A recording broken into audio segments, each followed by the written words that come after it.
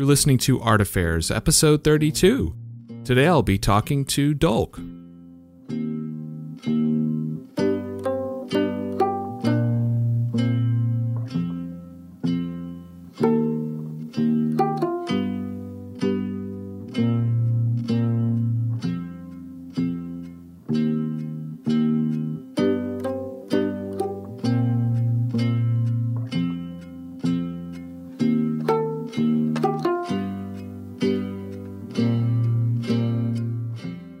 So my name's Michael Faith, and this is Art Affairs.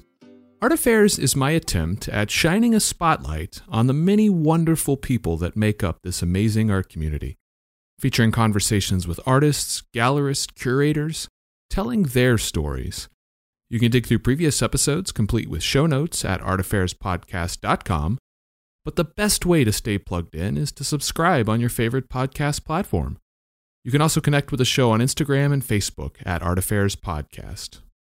All right, so today's guest is artist Dolk. Dolk is a multidisciplinary artist from Spain with a background in both illustration and graffiti. He creates work with a strong focus on animals and the natural world, and we talk about the effect that in-person field research has had on the nature of his work, how he fell in love with graffiti and street art during his first year of college, his new solo show in New York with Spoke Art and ThinkSpace, and a whole lot more. So I hope you enjoy my conversation with Dolk.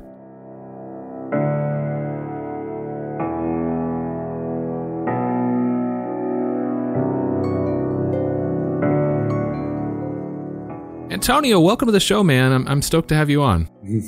Thank you. I'm happy to be here. All right, so let's dive into your background for a bit.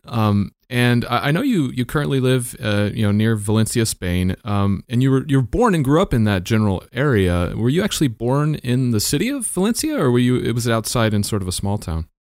I was born in the city of Valencia, but I'm from since I was a child. I lived in a small town, which is like 40 minutes to Valencia, to the big city. And I grew up here. And was at the age of 18 when I moved due to the studies and to the university. But yeah, I grew up here, and I came back here just in March. Yeah, because I'm a father. Oh, congratulations! I didn't know that. Yeah, that's awesome. Yeah. Since this summer, and in the beginning we thought that because we were living in Valencia, we were like 8 years, more or less. Yeah, almost 10, I think. Living in Valencia, but we just moved here because, with a little kid, it's easier for us. And we got a very nice house, which in Valencia is more expensive. And both me and my wife are from this town. So it was more comfortable for me because I'm always traveling, not now due to the pandemic, but I'm always traveling, moving around all my day. Normally, I pass all the day in the studio, so it was easier to be close to the grandfather and grandmothers. Yeah, for sure. No, that's awesome. That's a big life change to have a brand new kid. And we are pretty close to Valencia. In 30-40 minutes driving, you are there. Okay. So I go almost all the weeks. Yeah. Especially now because I'm working on some projects there. As a kid, from what I understand, you had a lot of animals around you, like birds and fish and horses. Tell me about that. Were those like your pets, or was it something that your parents did as their like profession? Well, my father had a lot of birds. We lived in a country house, and he really likes the animals. So yeah, since I was a child, I was looking at his books and his encyclopedias, and he had like 400 birds at oh, wow. a small room at the home. So it was like I grew up with this, and I'm sure that it's the main influence for my work. Sure. And since the beginning, I remember copying the animals of his books, and he was always watching documentaries, nature documentaries and wildlife documentaries, and I was with him And yeah, that's my main influence. Yeah. That's amazing. What kind of work did your father do? Was it animal related or? He has no. He has a company, a packaging company. No, it's totally different from me. Yeah, but he likes it. So how did you first get interested in creating art then? If you don't have any like artists around you, like how did you first get that creative spark? Yeah, I'm the only one in my family. Also, later my brother, which is he's photographer, but yeah, I'm like the only one drawing. And I remember it was with my father. He was like, I remember in the sofa with him, like, okay, let's draw a lion, and it was, I think, 4 or 5 years old. But when we are young, I think all the childs used to draw, but yeah, not all used to do it when you grow up, no. Become an adult for sure. When you become older, yeah. So yeah, that was the beginning, I think, and I've been drawing since then. But was at the age when I got 18 and I went to the university. I always thought that was, especially because I think I grew up with this ambient, because my father has this company and my grandfather had another company of transports. And when you grow up in a family when people has like not big companies, but like they go to the company, they come back, and the day is like all the days are like that. Yeah. I'm very like, I like to have everything under control, and I'm very organized, and I'm very maniatic of yeah. Oh, I'm exactly the same way for sure. So did you have, I mean, I know when you first started college, you were going to go into economics. So was that because you were going to go into like the family business at first? Was that the original plan? Yeah. And because I never thought that I could live from the arts. Yeah. And my idea was, I really like the marketing and advertisement and things like that. Like the most creative part of a job, no? So I decided to do economics, and thinking in the future to be with my father and follow the company, no? Continue with it. But I remember I was drawing in all the classes, all my books of mathematics and economics were drawn, and I was drawing characters all the time. And then I met with a guy from Madrid, because he moved to my small city, which is 50,000 inhabitants more or less. So he came, and he was a graffiti writer, and I was a skater, and he was a skater too. I had my crew of friends. Normally we're skating all the days. So he came with us, and he saw my drawings, and he said me, "Hey, guy, you have to paint in the walls. Would you like to try it?" And I was like, "Wow!" I remember I only saw the graffiti in the TV or in some magazines or so.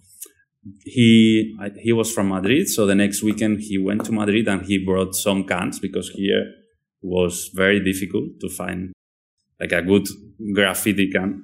And then everything started. When I did my first one, it was like, wow, this is incredible. And then it was really nice, because it was a coincidence, because I was thinking in leaving the economics career and start fine arts or illustration or graphic design or something related in what I like.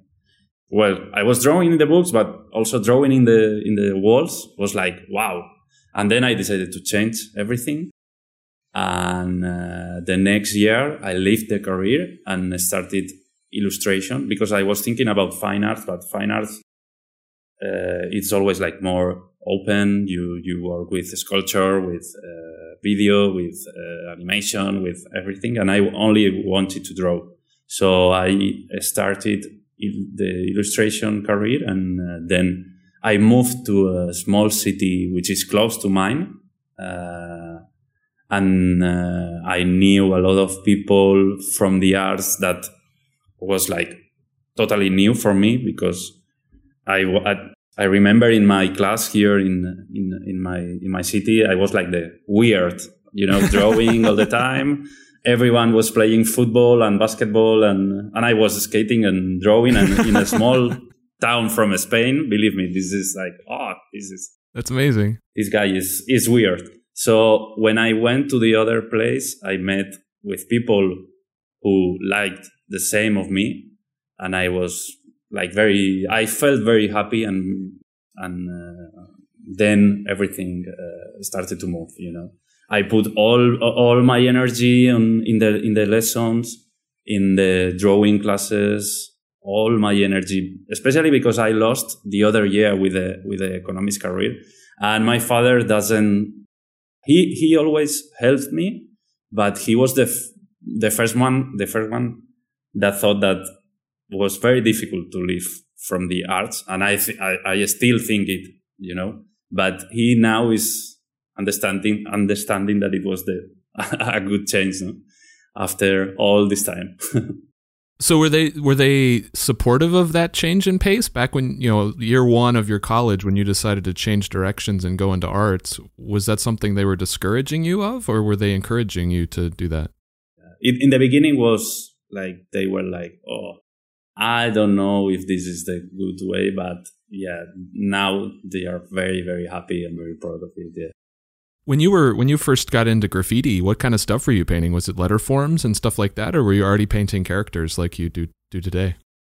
The first one was lettering, because it was like the graffiti most iconic theme, no? But I was mixing some letters, then characters, always animals characters, some b-boy animals, and then. In the beginning I painted some 3D characters, 3D letters, sorry. But after that, I started to do characters. And then in the city where I moved to study illustration, I met some guys who already were painting like very professional in the graffiti scene. They were like famous. There was a very important crew here in Spain, Porn Stars, which was like the most important writers from Spain were from that crew, and one of those guys who I met was from that crew, and he saw my drawings and he said me, "Hey, let's do a new crew with me and with another guy," and it was very special for me, and I was like, "Wow, these guys are counting with me to create something," and I was very motivated. Nice. And this thing with the graffiti, and while the illustration part while I was studying, both things at the same time was like a bomb on me. Yeah. Like a really special. I think it's one of the most special times I lived. For sure, yeah, and I from what I understand, that period was also when you adopted the name Dolk, right? Which from what I've read was more or less an homage to a friend of yours. Tell me about that. How did that name come about, and how did you end up adopting it? Yeah, it was because my friend, the one who came to my town and the one who introduced me to the graffiti scene, that guy always was, okay, you should have a graffiti tag, and I said, no, it's okay, I prefer my name. And he was, no, you need a graffiti name because then it's cool and blah blah blah. And I said, okay, I don't know which name I can use. And he said me, I started with one guy from Madrid who signed as Dolk, and then he was died in an accident, and he said me, would you like to adopt it? And I said, okay, it's okay for me. It was a nice thing, and he now is very, very happy about introducing me in the world, and also about the name, and and everything. Yeah. Yeah, I mean that's a kind of a heavy weight to carry. The fact that you adopted the name of somebody who Yeah, I know. I didn't thought anything in that moment. I said, okay, it's a beautiful thing. Yeah, you've definitely done it justice, and you've certainly made a good name for it. Did you ever get any kind of trouble painting graffiti? Did you ever get arrested or? Yeah, one time I was arrested. Yeah, oh, okay. But it was just for one day. Yeah, and it was, I think, the only because I really like the trains and the illegal thing and everything. It's totally cool, but it's not for me. Okay. Yeah, I'm more like since the beginning. Since the beginning, when I'm painting, I like to paint and I like to be comfortable and I like to be in the adrenaline is in another, maybe skating or snowboarding, but not painting. And the only one I was arrested was, I think, the first time that I was doing something illegal. Yeah, and I never did it again. Yeah. Okay, well that's cool. And so you went heavy into illustration. You changed from economics to illustration, and then you later studied graphic design. Was that all part of the same program, or did you complete your illustration work first? No, it was in a different arts school. Illustration was in Alcoy, which is a little city close from here, from where I live now. And then when I finished it, I thought the same. I thought, okay, I think it's not necessary with this. I need to find a good work like animation or graphic designer or something. I really wanted to know more about the computer programs and lettering, and I think graphic design was the thing that I needed in that moment. And then I moved to Valencia to make like 3 years it was 3 years of graphic design, and it was cool too, but it wasn't the same. It wasn't the same because the nice part of my illustration career was that the city was not so big, and we were like a family, and we were like all the people. Well, I'm from a small city, so I like to know all the people moving around. And when you go to a big city, it's cool too.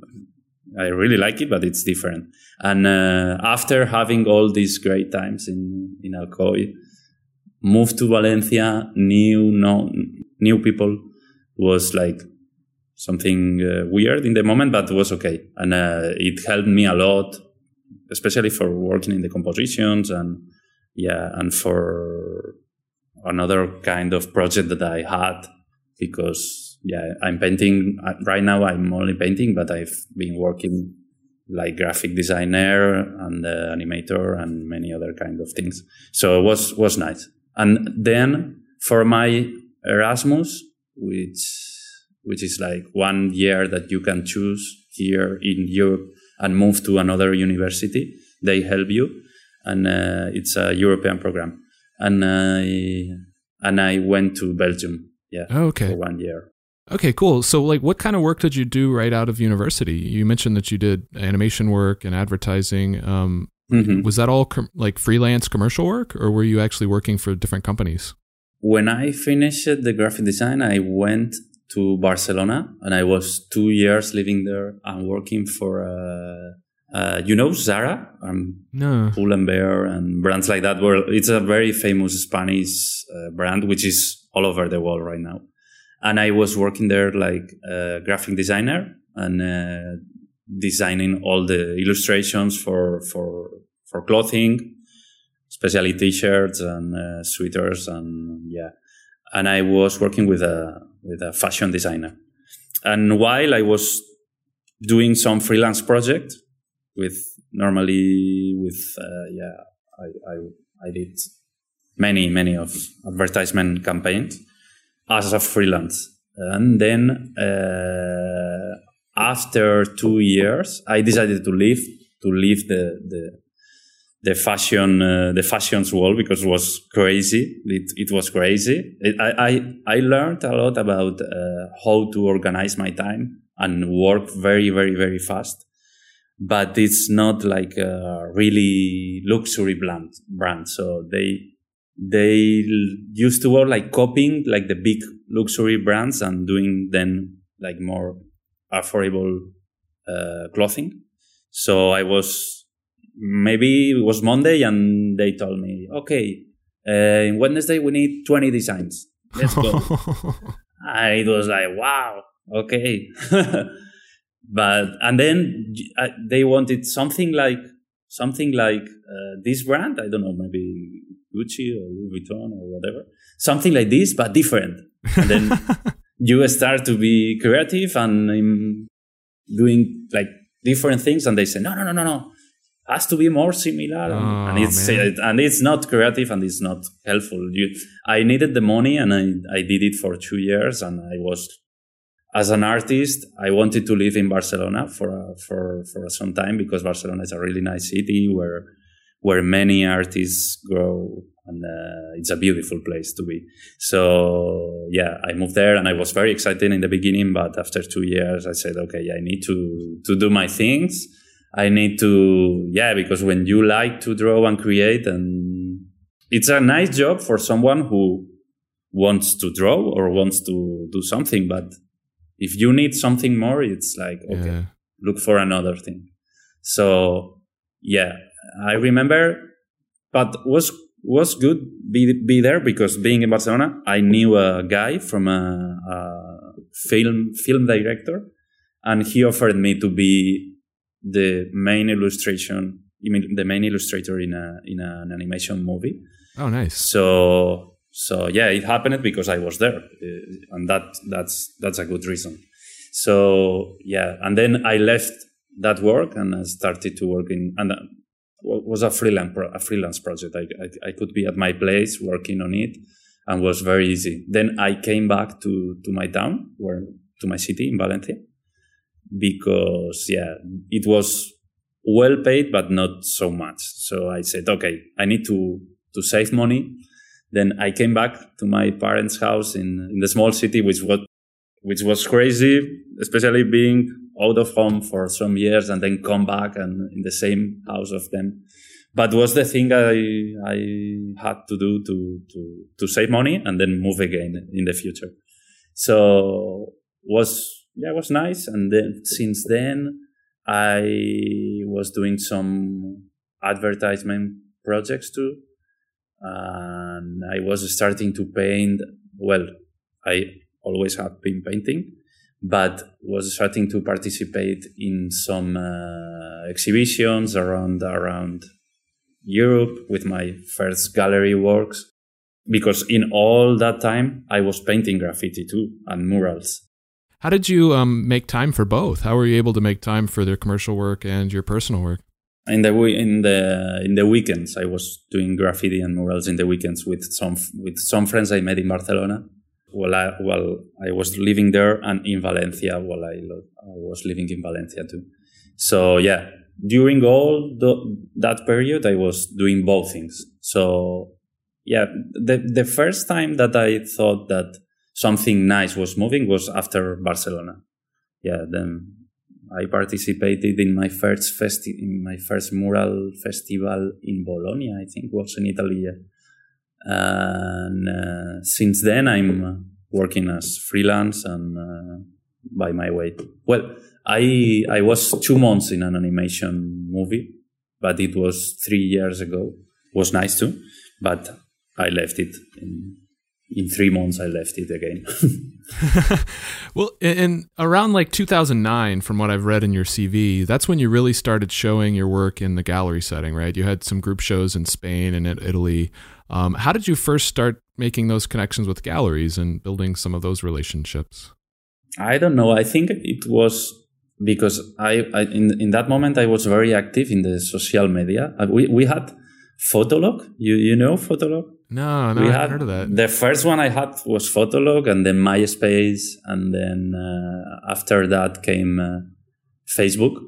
But I was very, very, very active, and I think it helped a lot to be known around Europe, and especially also because I was living in Brussels, in Belgium, for 1 year.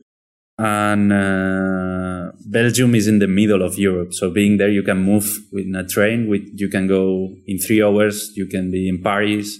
In 3 hours, you can be in Dortmund, in Germany, in Amsterdam. It's very close from a lot of big cities. So I was moving all the time painting and knowing in person the people who I knew from Fotolog years before. What prompted your move to Belgium? Was that when you were doing your Erasmus, the year that you were doing, your university? Yeah.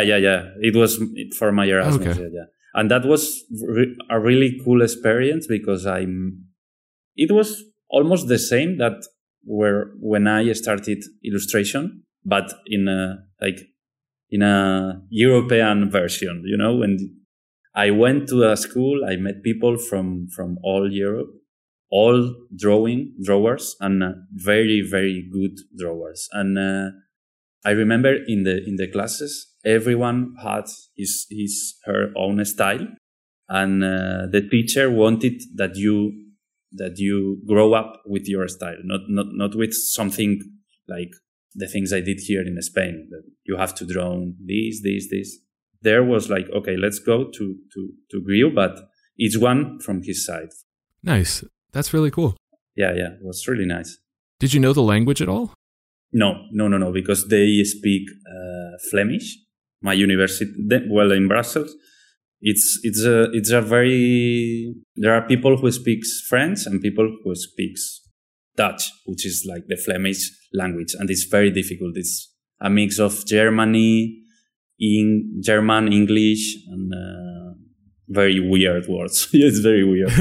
But the teacher was speaking with me in English. Yeah. Okay, cool. And actually, a couple years later, in 2013, you and your brother Carlos won an award for a short story book that you guys, created, an illustration, illustrated short story based on your time there. Tell me about that. Like, how did that project come about? That was very beautiful. That was, my teacher from the university in Brussels. He was the one organizing this contest. He and his organization. He has a literary organization there. And after, I think it was 2 years after being already here in Spain, after my time there, he contacted me and he said me, we are organizing this. It's going to be really cool, and I would like to have you here. And I said, okay, let's see. And they did like some proofs, like you had to draw, you have to do some different things, and they selected 10 artists and 10 writers. You had to be like a couple. You choose your writer and then you create a story. And we were selected, which was awesome. It was very, very important for me being recognized in a city like that, because there, the culture in comics and illustration, it's very, very strong. Nice. And I felt very happy. And then we went there, me and my brother. He's not a writer, but he writes really, really, really, really good. So I remember it was a very nice thing, because we were there 2 weeks in Brussels. They paid us all the costs and then a small fee to be there just for inspiration. Just they got us a really nice apartment in the city center. And we had to be there 2 weeks only for inspiration and draw in the streets, and we had some meetings too. But only for inspiration. And then you had to come back to Spain, to your place, and then create the story. Oh, nice. Based on the neighborhood. They selected a neighborhood in Brussels, and all the couples were working in the same neighborhood, and was really cool. Yeah, because it's a city that I have always in my heart, because I had a really nice experience there. And then coming back after 2 years for doing something like professional in terms of, and I think it was my first publication. Did you like the process of making a book? Like, do you think you'd ever want to do another illustrated story like that? Yeah, I liked it. It was a very short story. It was only 15 pages or something like that for each one. But still having your physical book there and with my drawing, something published in a country where the illustration is very important, made me very happy. Very cool. So as you were, branching out into your gallery career, you were showing in Italy, you were showing in Spain. How did you make the transition over to the U.S. and start showing in some of the U.S. galleries? How did that happen? I did my first solo show, I did some others before, but not like a really nice and thought solo show. My first one was in Rome, in Italy, with Varsi Gallery. And after that, I remember I put a lot of energy on it because it was like the time I felt I had to do something like that. And I felt very happy about how the collection was. And after that, many galleries contact me to do something, and I felt very happy. And one of those was Andrew from ThinkSpace. Nice. And I was very excited because I was following its gallery for a long time. And since then I've been exhibiting with other galleries in the US, but he's the one that really made me grow, and there in the US and also in the world, because he also is trying to organize things. Very cool. In another fairs or festivals or whatever. And my first show with him was in London, in Europe. He went to a fair here in Europe, and we did it. Yeah, it was really cool. And yeah, since then we have been working together, and I'm very happy. Nice. Very cool. Yeah, you've had several solo shows with him at this point. So let's dive deeper into your work a bit. And while doing research to you, I kept coming across mentions of your love for Hieronymus Bosch and how much of an influence he was on you. Was it your time in Belgium where you first discovered and fell in love with his work, or had you already really loved him? It was before. It was in when I was studying illustration.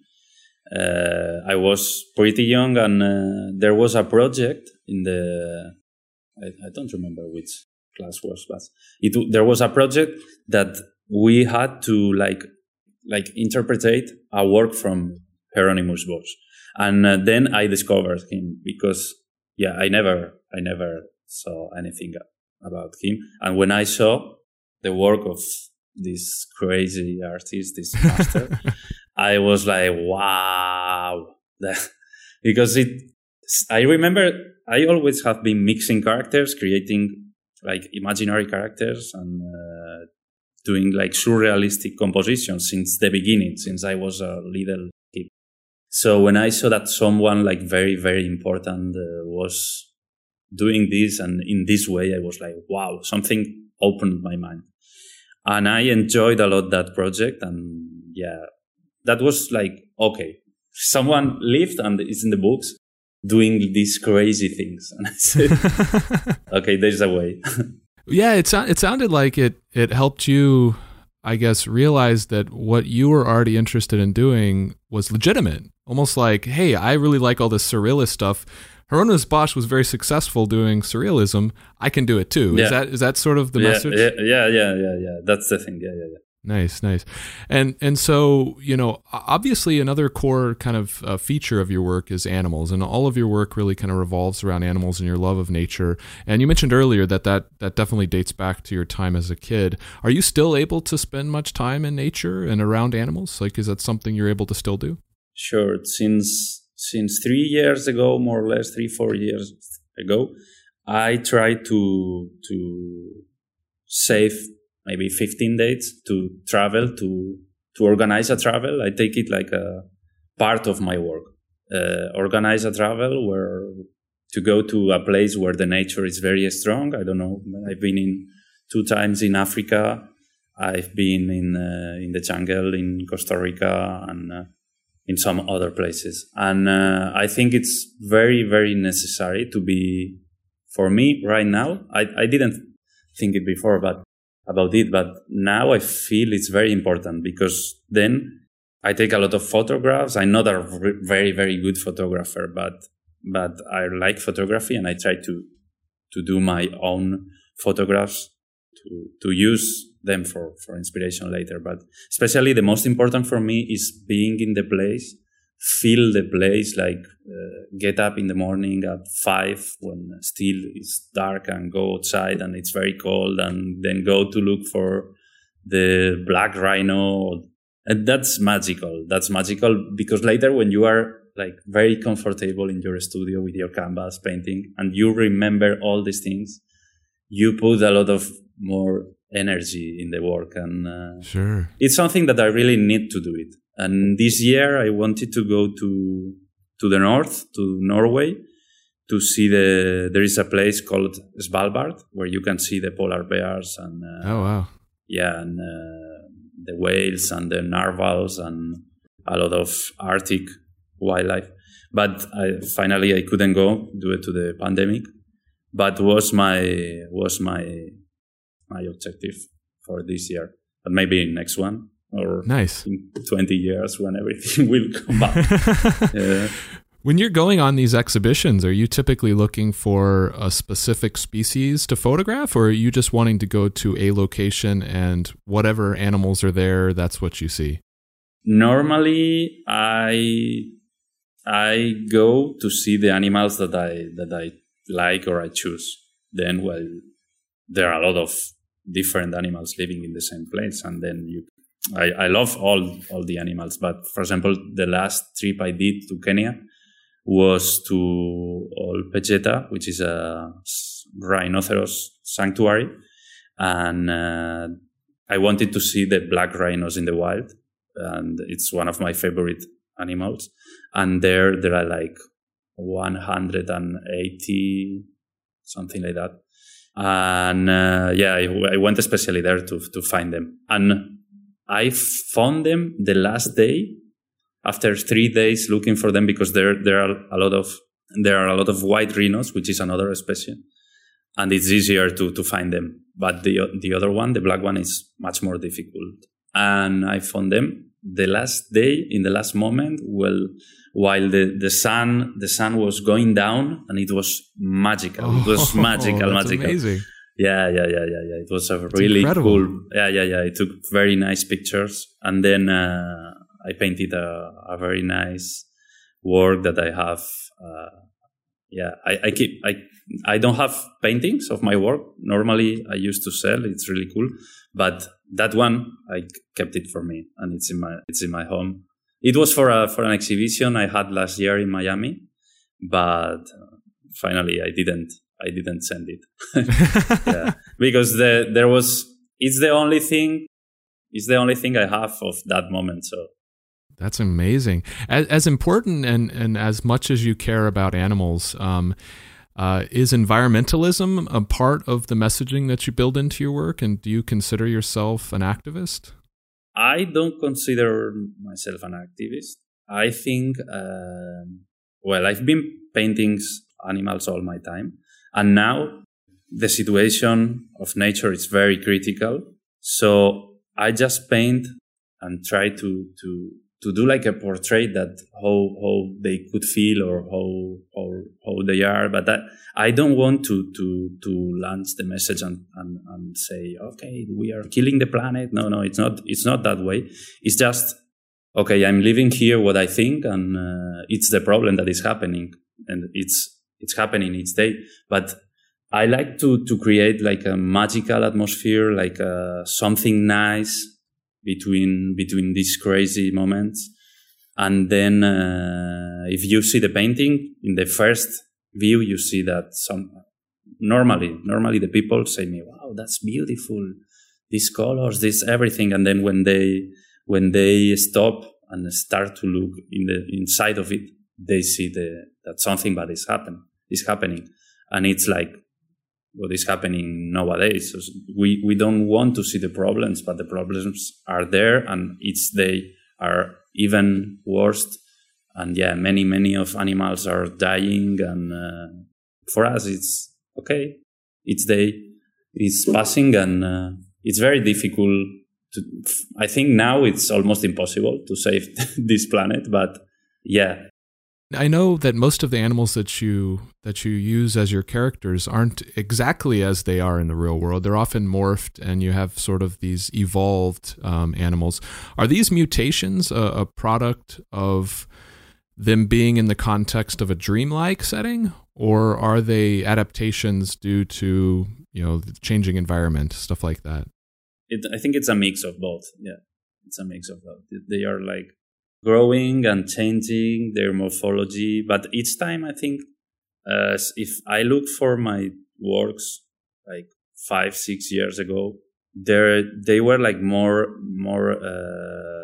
cartoonish and more comic and more funny, and was creepy too, but was more funny. Now it's much more realistic, and I think it's because traveling to these places and discovering them and trying to see how they live in the real, and my work is changing for like much more realistic, but it has still the sense of the magical atmosphere and this evolution and mutations, and yeah. Very cool. And I mean, definitely storytelling and narrative seems to be a big part of what you're doing. And I think that probably ties back to your illustration background. When it comes to creating a narrative, do you tend to create the story first, or is it the characters first and then you sort of build the story around it? Normally I choose the main character or the main characters, and then I compose all the scene. Yeah. Normally I have like some animals that I really like more than others, and I select them and then start to create everything. And each time more, I think also because of these travels, all the characters that appears in a painting or in a sculpture are from the same place and endemic from the same place. Years ago, I mixed different characters, from maybe a lion with a parrot, and I don't know, from America, Africa, mixing. Now I try to be like more like represent the real ecosystems from this place, but with my view. Does that approach change? Like the story that you're telling, does it change when you're creating a larger body of work, like a show, versus a single piece? Like do you try to connect many of the pieces together if it's for a larger body of work? Yeah, totally. Yeah. It's different when I do a simple painting. Normally just think on it and create whatever you want. But when you are composing a big body of work for a solo show or whatever, you need to organize, I think, a lot in the colors, to have all of them together and everything is in the same atmosphere and in the same. For example, I'm just finishing my next solo show, and each one is thought with a color, and then when you see all together, everything flows together. Nice. Yeah. And most of the work that you make is in acrylic. You pretty much exclusively use acrylic for your studio work. What is it that you like about acrylic versus like oil? I think one time I tried the oils. Many artists said me, okay, you should start with the oils because your work will look much more better, much more colorful. Let's try it. And I said, okay. I will try maybe in the future. I don't know. But I feel the acrylics are for me because I normally paint like very, very fast. Like I like when I'm painting, I'm doing the character and okay, let's do the other one. And then I don't know. I start and I finish. When I start a character, I like to finish it. And acrylics, I think it's perfect for this kind of working process. And I tried many different brands, but now I'm painting with Liquitex. They sponsor me, and I'm super happy of how they work on my work. The colors are awesome. Also, the treatment that I do is perfect for me, I think. Yeah.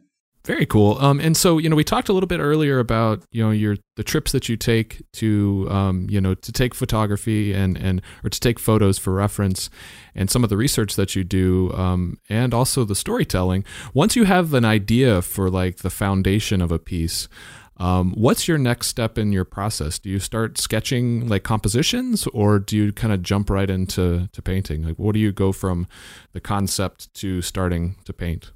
Normally, I do the sketch by pencil. Then I draw it in the canvas, and then I paint like flat colors of everything, and then I start with the background.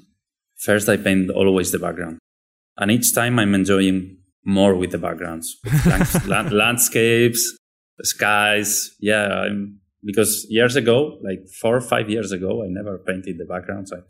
I was like worried, like afraid of doing it, and now I'm enjoying a lot with the background. Sometimes more than with the characters. And then when I have finished the background, I start with the characters, and maybe I come back to add some colors in the background. It depends. How much do you have figured out in your pencil sketches? So you said you start with pencil sketches. Do you have everything laid out in your pencil sketches, or do you still leave a lot to figure out while you're painting? Normally I have everything, but always I add little details or little characters. I work with the pencil and sometimes with the computer. When I get the sketch, I have a look of all the photographs I have, and maybe I mix the sketch with some photographs, and then I start the painting. Yeah. But yeah, it's a very fast sketch, not super well finished. I do that for the murals. For the murals, I draw like very finished drawings. Okay, and for your mural pieces, once you finish the sketch, how do you transfer it up to the wall? Do you use projection? Do you use some kind of a symbol grid, or how do you get it transferred up to the wall? Now I use a symbol grid. Yeah, years ago I did freehand, and I think it was much more wild than now. But normally if you are doing a mural, normally you have between 5 and 7 days, depending on the project. I know I can do it freehand, but I need maybe 1 full day normally 1 full day or 1 day and a half. And if I use the symbol grid, I have it 2-3 hours. When you have I had some experiences with the weather, with a leaf, yes. And when you are painting a mural, you have to be like, I'm super organized. So I need to do it fast. I have some friends that, no, you have to do it freehand, because if not, and it's okay, it's okay, I can do it, but I need to work with enough time and be sure that I have the time. For sure. I mean, when you're traveling for one of these mural projects, do you get a chance to experience the community that you're going to be painting in? Like, do you have a chance to get to know the people and the community that you're working in? Normally I have around 1 or 2 days, and if it's a place, for example, I did a project in Costa Rica last year, and not last year, 2 years ago, and I was painting the mural for 1 week, and I spent another week just to explore the place and to know the community and the wildlife there and everything. If it's a place that I really like, I always take one more week. This past year in April, I had to go to New Zealand for a mural there, but it was the pandemic, and I couldn't. But I wanted to stay there for a month. The mural was planned because it was quite big. Was planned for 2 weeks, and then 2 more weeks for exploring the Iceland. It's a place where you never know when you can go, so it's a good opportunity to enjoy the place where you are working. That's really cool. I mean, do you try to make the pieces significant to that community, like the animals that you're using? Do you build that into the design when you're painting somewhere else? Yeah, I really like to do it. Yeah, because then finally the murals are for the people who lives there, because I paint and I come back to my city and that's it. But the mural is gonna live there. So for me, it's very important to create something that it's gonna live with them, and in terms of the things that they know, the wildlife, in my case, the wildlife that is living there, then play with it and create something unique, something under my language, but something for the community that I'm working. And that's something I always do it. That's very cool. As far as materials go, do you use spray paint or do you still use brush and paint? I use both. Most years ago, I only used spray can, but now I think because I'm painting much more than years ago, I prefer the brush, because also for the textures and to get different effects and also because it's more healthy, because you are in front of a big wall and with a spray can is like, wow. So yeah, it's time more. I think the last mural I did in Madrid, this was in July last year, I used all brush. Yeah. Acrylic and brush. Yeah. Between your street art and like your mural pieces and your studio art, do you prefer one versus the other? Like on any given day, what would you rather be doing? Both. I think both are necessary.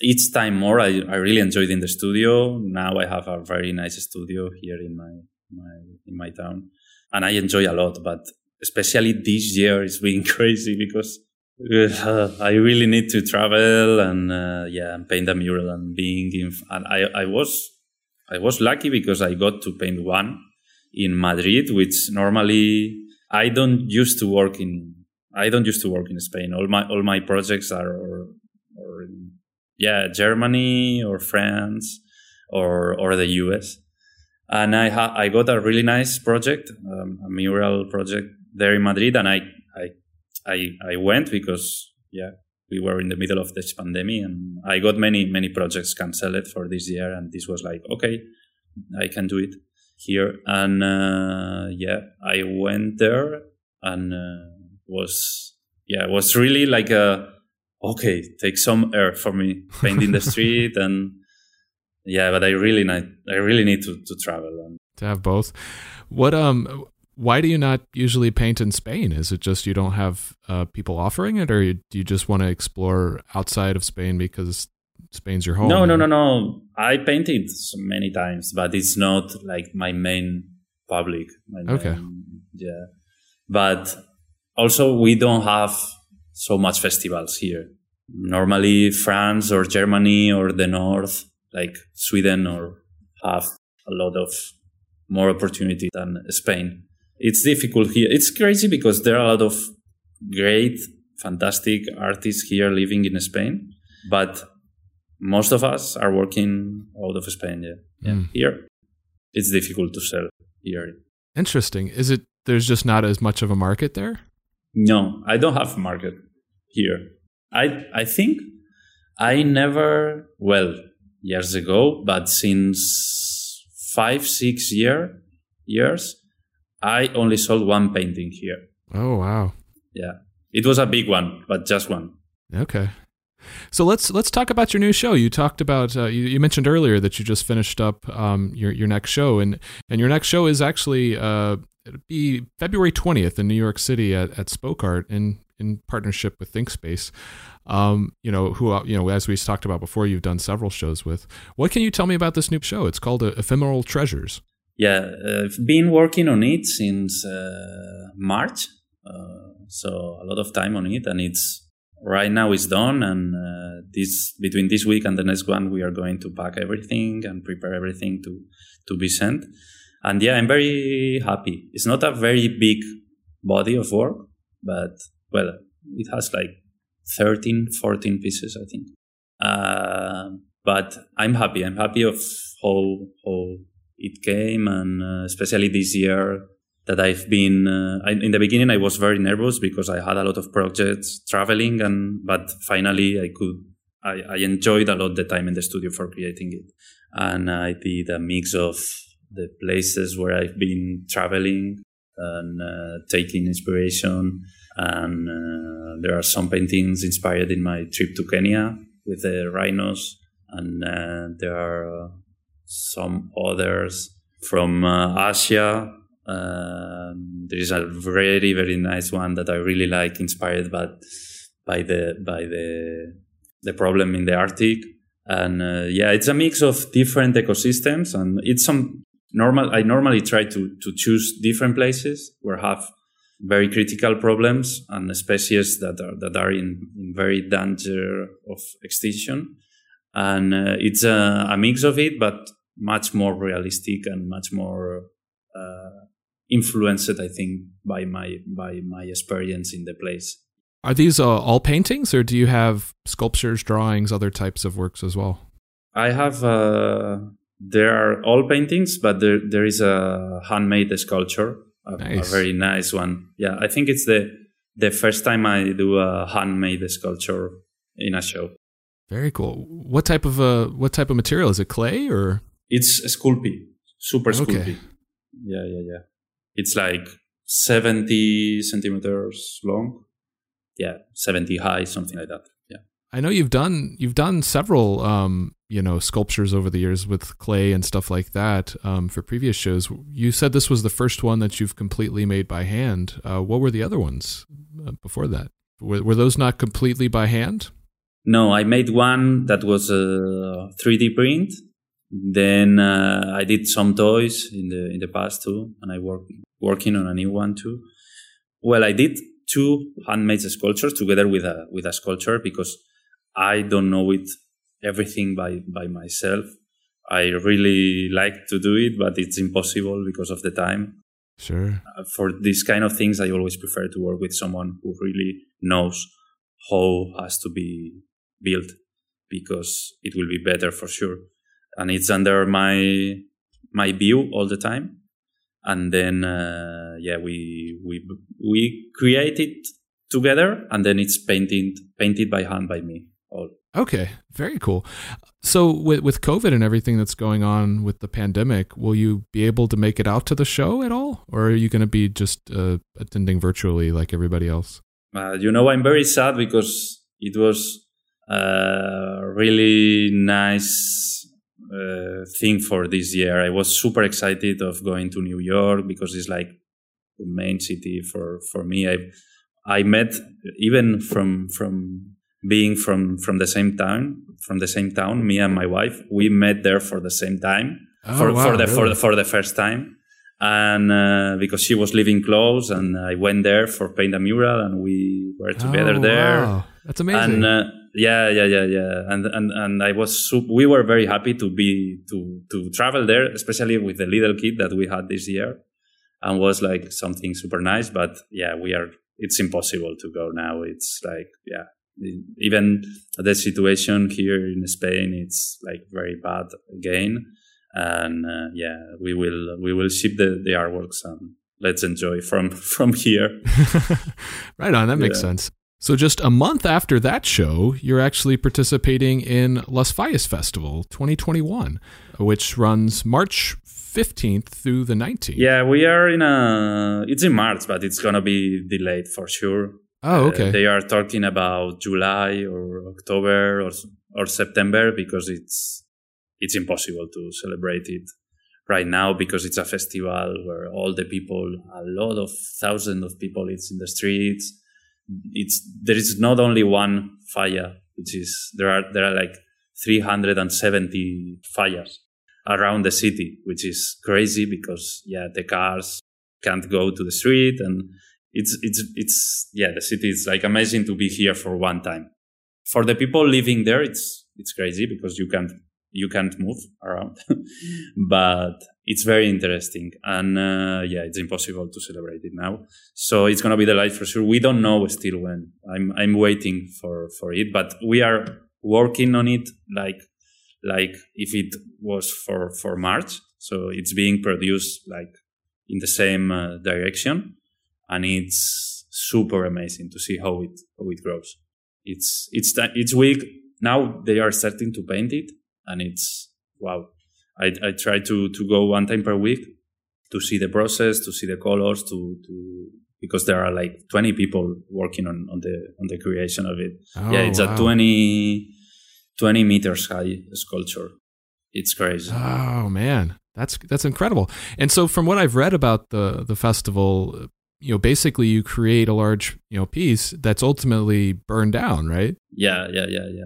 It's so. I guess tell me about that. Like, how does it feel to spend so much time on working on something that's ultimately going to be destroyed? I don't know it yet because it's my first time. No. Okay. but in my opinion, it's very similar to it's faster, but it's very similar to a mural production because you paint the mural and it's ephemeral. That's true. Yeah. Maybe it takes 10 years, 15 years, 1 year, you never know. This thing is much more crazy because it's built in 1 year and it's burned in minutes. So, and it's only between it's 7 days in the street and then it's burned. But when it's in the street, it's wonderful. It's wonderful. Yeah, that must be an honor. I mean, sure, it's burned, but just to be a representative of your country in that way in this big festival, that must be a big honor. Yeah, it's an honor because there are, as I said there are 370 fallas, but the one I designed is like the main one, the one which is in the city hall and like the one which represents the city and for me, being from Valencia, it's beautiful. I grew up with it. And I remember when I was a child looking in the TV how they burn it. And my mother, go to the bed. You have to go to the class tomorrow early. Go to the bed because it's at 1 p.m. and when they burn it. And it's something really cool. I'm super, super excited about seeing how the process is going, about seeing the creation of each one of the characters, because there are a lot of characters. But I try to don't think in the pandemic, but it's being close already. But we will see. It's gonna be for sure. It's gonna be in the place, the time that has to be. So okay. So in addition to the work that you created for Las Fallas, what I understand is you're also going to be doing a show that's part of that same event. Tell me about that. What type of work are you creating for that show? Yeah, right now I'm in the middle of a big, crazy stress moment because I'm working on.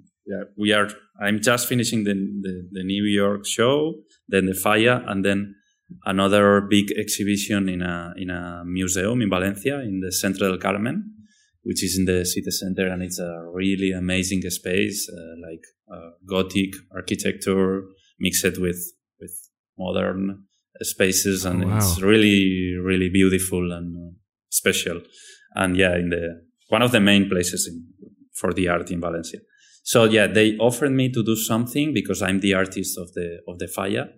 The other artists from the other years, like Okuda, Steve, or Pichiabo, they did it too. And it's something that it's very nice because it's like the mix of the culture. They try to put the artist in his field, like you are doing the Falla, but then it's nice to have the art of the artist in the city while the Falla is in the main place. So it's really cool.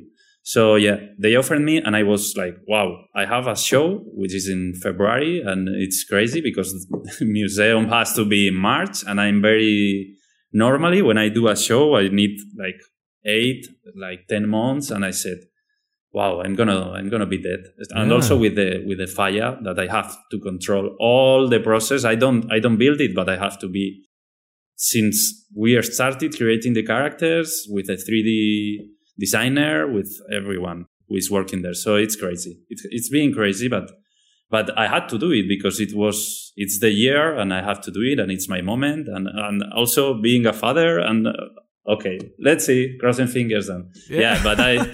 But I did it and we are, for the museum, as I had the show of New York, which is all of paintings and sculpture.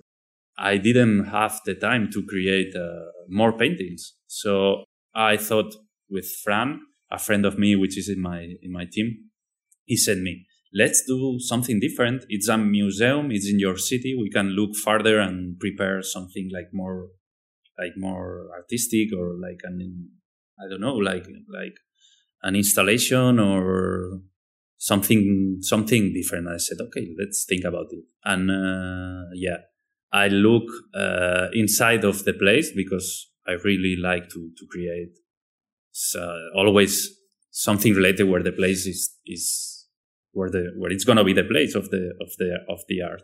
So there is a natural park here in Valencia, which is named La Albufera. It's a wetland, and it's very, very threatened since like long time ago, and it's amazing the amount of birds that are living there, and it's a pity how the Valencian people doesn't know really what is happening there. There are a lot of people from Europe, like from Germany and the Netherlands, who travel here to see the birds, because there are 100 of species, and it's amazing. And now it's full because it's like they travel to Africa and they stop here in Valencia and then move Africa. And then when they come back to the north of Europe, they stop again in the Albufera, the birds. And now it's the moment where it's full. So I wanted to work on this place as the theme of the show, to bring the problem to the city, because the Falla talks about the problem of the environment worldwide, but in the museum I wanted to do something about Valencia, and I think I'm super excited with it, because I've been growing with this wetland. Everyone knows this wetland, but no one, or only the specialists know what kind of species are there, and the beautiful place that it is. So I decided to do a very big installation in the museum with the Albufera problem, and we are going to create murals around all the space. I'm finishing the sketches. And in the beginning, I wanted to draw only landscapes and some characters, but now it's being crazy, and I put a lot of imagination there, and it's gonna be really cool. And I have a whole team of sculptors working on some pieces, some sculptures that's gonna be in the space. So I really want to do something immersive. There is another guy who is working in the sound. And we are going to put sound and illumination and oh wow, that's so cool. The light effects, and it's going to be something really, really cool. And it's nice because I never did something like that, and I'm going to do it in my city. And it's the place where I can do it, because I'm building, for example, a 6 meters high sculpture. If you have to ship it to wherever, it's crazy. But everything is being built here in Valencia, which is nice too. And it's a project for Valencia and for the Valencian people, for all the people worldwide. But it talks about the problem that we have here. And it's cool. It's cool. That's incredible. I'm happy. Let's see how it works in the next month. But yeah, we have 1 month of work there. Our idea is to start on February, and we will be 1 month painting the murals and installing everything. Wow. I mean, it's really cool, because it's not only in your hometown, but it's about a problem that you've known about since you were growing up with the wetlands, and it's a place that you really hold dear in your hometown for your people. It sounds perfect. Yeah. But at the same time, you have an entire solo show that you just finished, the Los Fallas, like that's got to be super stressful. Yeah. Especially for me, that I'm like always like I need the time, and I'm very nervous, and I think I need to be organized, to be very, very well organized to work well. But yeah, I think I'm on time. I'm on time because I just finished the show. If this pandemic wasn't this year, it would be impossible. But that's one good thing that I had this year. It's crazy, but due to the pandemic, I had to cancel many travels. And then I accepted this exhibition in the museum because when everything started, when the pandemic started, I didn't know that the Falla will be done by myself. So they selected my work on July. And I said, okay, it's going to be crazy because I knew that the museum will call me. And so, yeah, I was like, okay. But due to the cancellation of all the projects, I got new projects and projects at home, which could be possible to do, that was good for me because I'm busy. I'm in my city and I don't need to travel right now. And I'm working as never, but in my city, which is good. And I said before, normally I don't get projects from Spain. And this year with this, it's cool, Well, and it's also it's an opportunity that you can't turn down. Like you have to accept this because it's such a special thing for you, Sure. It's not something like if you had passed that up saying, "Hey, I'm too busy," you would have regretted that for like the rest of your life, Yeah. My wife was the one who said me, "You have to do it," and I said, "But we have the kid. I have an entire solo show. I have the Falla and."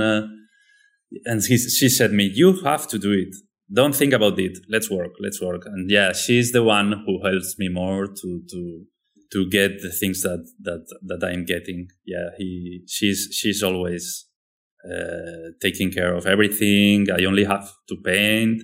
She also works with me with the mailings and everything. Okay. And she's the one who does that this works. Yeah, sometimes it's difficult because we are almost all the day together in the studio and at home, but we try to organize it, and it's going well. Yeah, now with the kid it's much more difficult. Has that always been the case? Has she always been taking care of the business side, or is that sort of a new thing? She's doing it since 4 years ago. Okay. Yeah, 4 years ago. Yeah, when I needed more help. Yeah, she and she's a chemist doctor. She's really, really good. But here in Spain, it's very difficult to find a nice job of this. And she's enjoying a lot. And yeah, we travel together when I travel. Nice. And she really likes it. And she's in the same. She knows all my friends from the arts, and it's good. Yeah. That's awesome. So for the work that you're creating for that installation, for the murals and the sculptures and all of that, what's going to happen to that once the Las Fallas Festival is over? Will it stay in the museum as a permanent installation, or what happens to it? The idea is to have it in the museum for the show is going to be for 4. We are talking still about it, but it's going to be between 4 and 6 months exhibition. And then our idea is to move it to another museum. Okay. We would like to bring the problem to different cities. We don't know what we will do later when we don't have more opportunities to show it and we have to think about it because one sculpture is very, very big. For the murals, it doesn't matter because it's covered and that's it. But yeah, it's going to be a very, very special exhibition. And the director of the museum said me that they are going to try to keep it for a long time because it's going to be everything built for the show. I'm not going to bring like paintings and hang them on the walls. Everything will be ephemeral and will be built for the show. And yeah, we are writing like a short tale for adults about the problem in the wetland, which is like the thing that is inspiring the whole composition and all the artworks. And it's written by a very famous writer here in Valencia. So it's cool because we are a whole team of different specialists building something. All the people is from Valencia, building something to help the natural park, which is really cool. That's amazing. I love that. It's such a great idea. So, as we wrap up, where can people find you online? Yeah, www.dulk.es. Yeah, and Instagram is Dulk1. Okay. And last question, and this is something that I like to ask everybody. Who is one artist that you'd like to see me have on the show? Oh, I didn't know it. Maybe I have an Mantraria. Yeah, he's a friend of mine. Yeah. Okay, very cool. Awesome. Yeah, you'll have to give me a link to his Instagram. I'll link him on the show. Sure. Yeah. Awesome. Well, Antonio, thank you so much for joining me today. This was a lot of fun. I appreciate it. You are welcome. I'm very happy to be here. Yeah. Thank you for counting on me.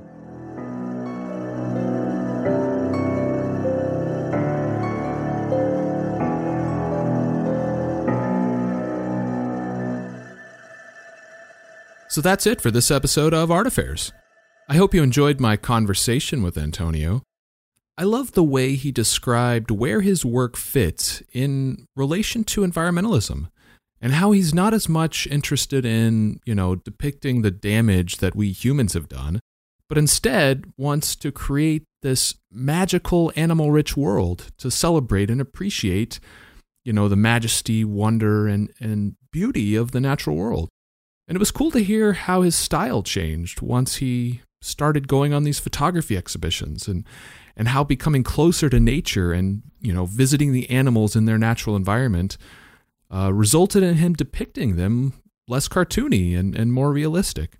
And it also led him to focusing more on the types of animals that he includes in pieces and how they relate to one another so that the animals are with other species that they'd, naturally encounter in their actual habitats. That's really cool. I'm impressed by how much he actually has going on in the next couple months. I can't imagine how he's managing to, keep up with it all alongside being a new father. That's pretty crazy. And a couple of weeks after this show is set to air, his next big solo show will debut in New York. Hosted by Spoke Art in partnership with ThinkSpace, Ephemeral Treasures opens February 20th. The show sounds like it's going to be pretty awesome, with all new painted works, as well as a completely handmade sculpture piece. And then just a month later, in mid-March, is when Las Fallas Festival in Valencia is supposed to take place, as well as the big museum exhibition. That humongous sculpture for Las Fallas is going to be pretty epic, and the super immersive installation at the museum sounds truly amazing, with bird sounds and three-dimensional pieces along with several murals.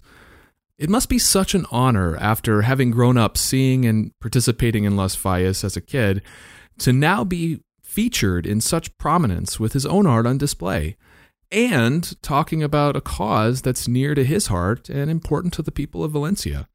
It's pretty amazing. Now, the timing of Las Fallas is still sort of up in the air. It was originally scheduled for, mid-March, but with the pandemic and everything, like Antonio said, it's probably going to be delayed, almost certainly.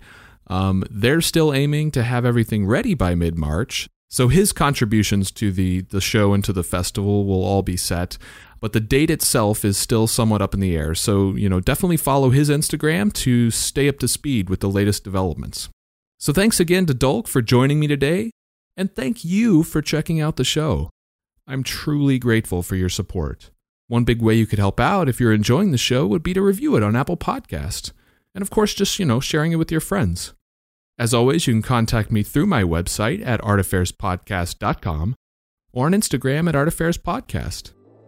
So until next time, be good to yourself and be good to each other.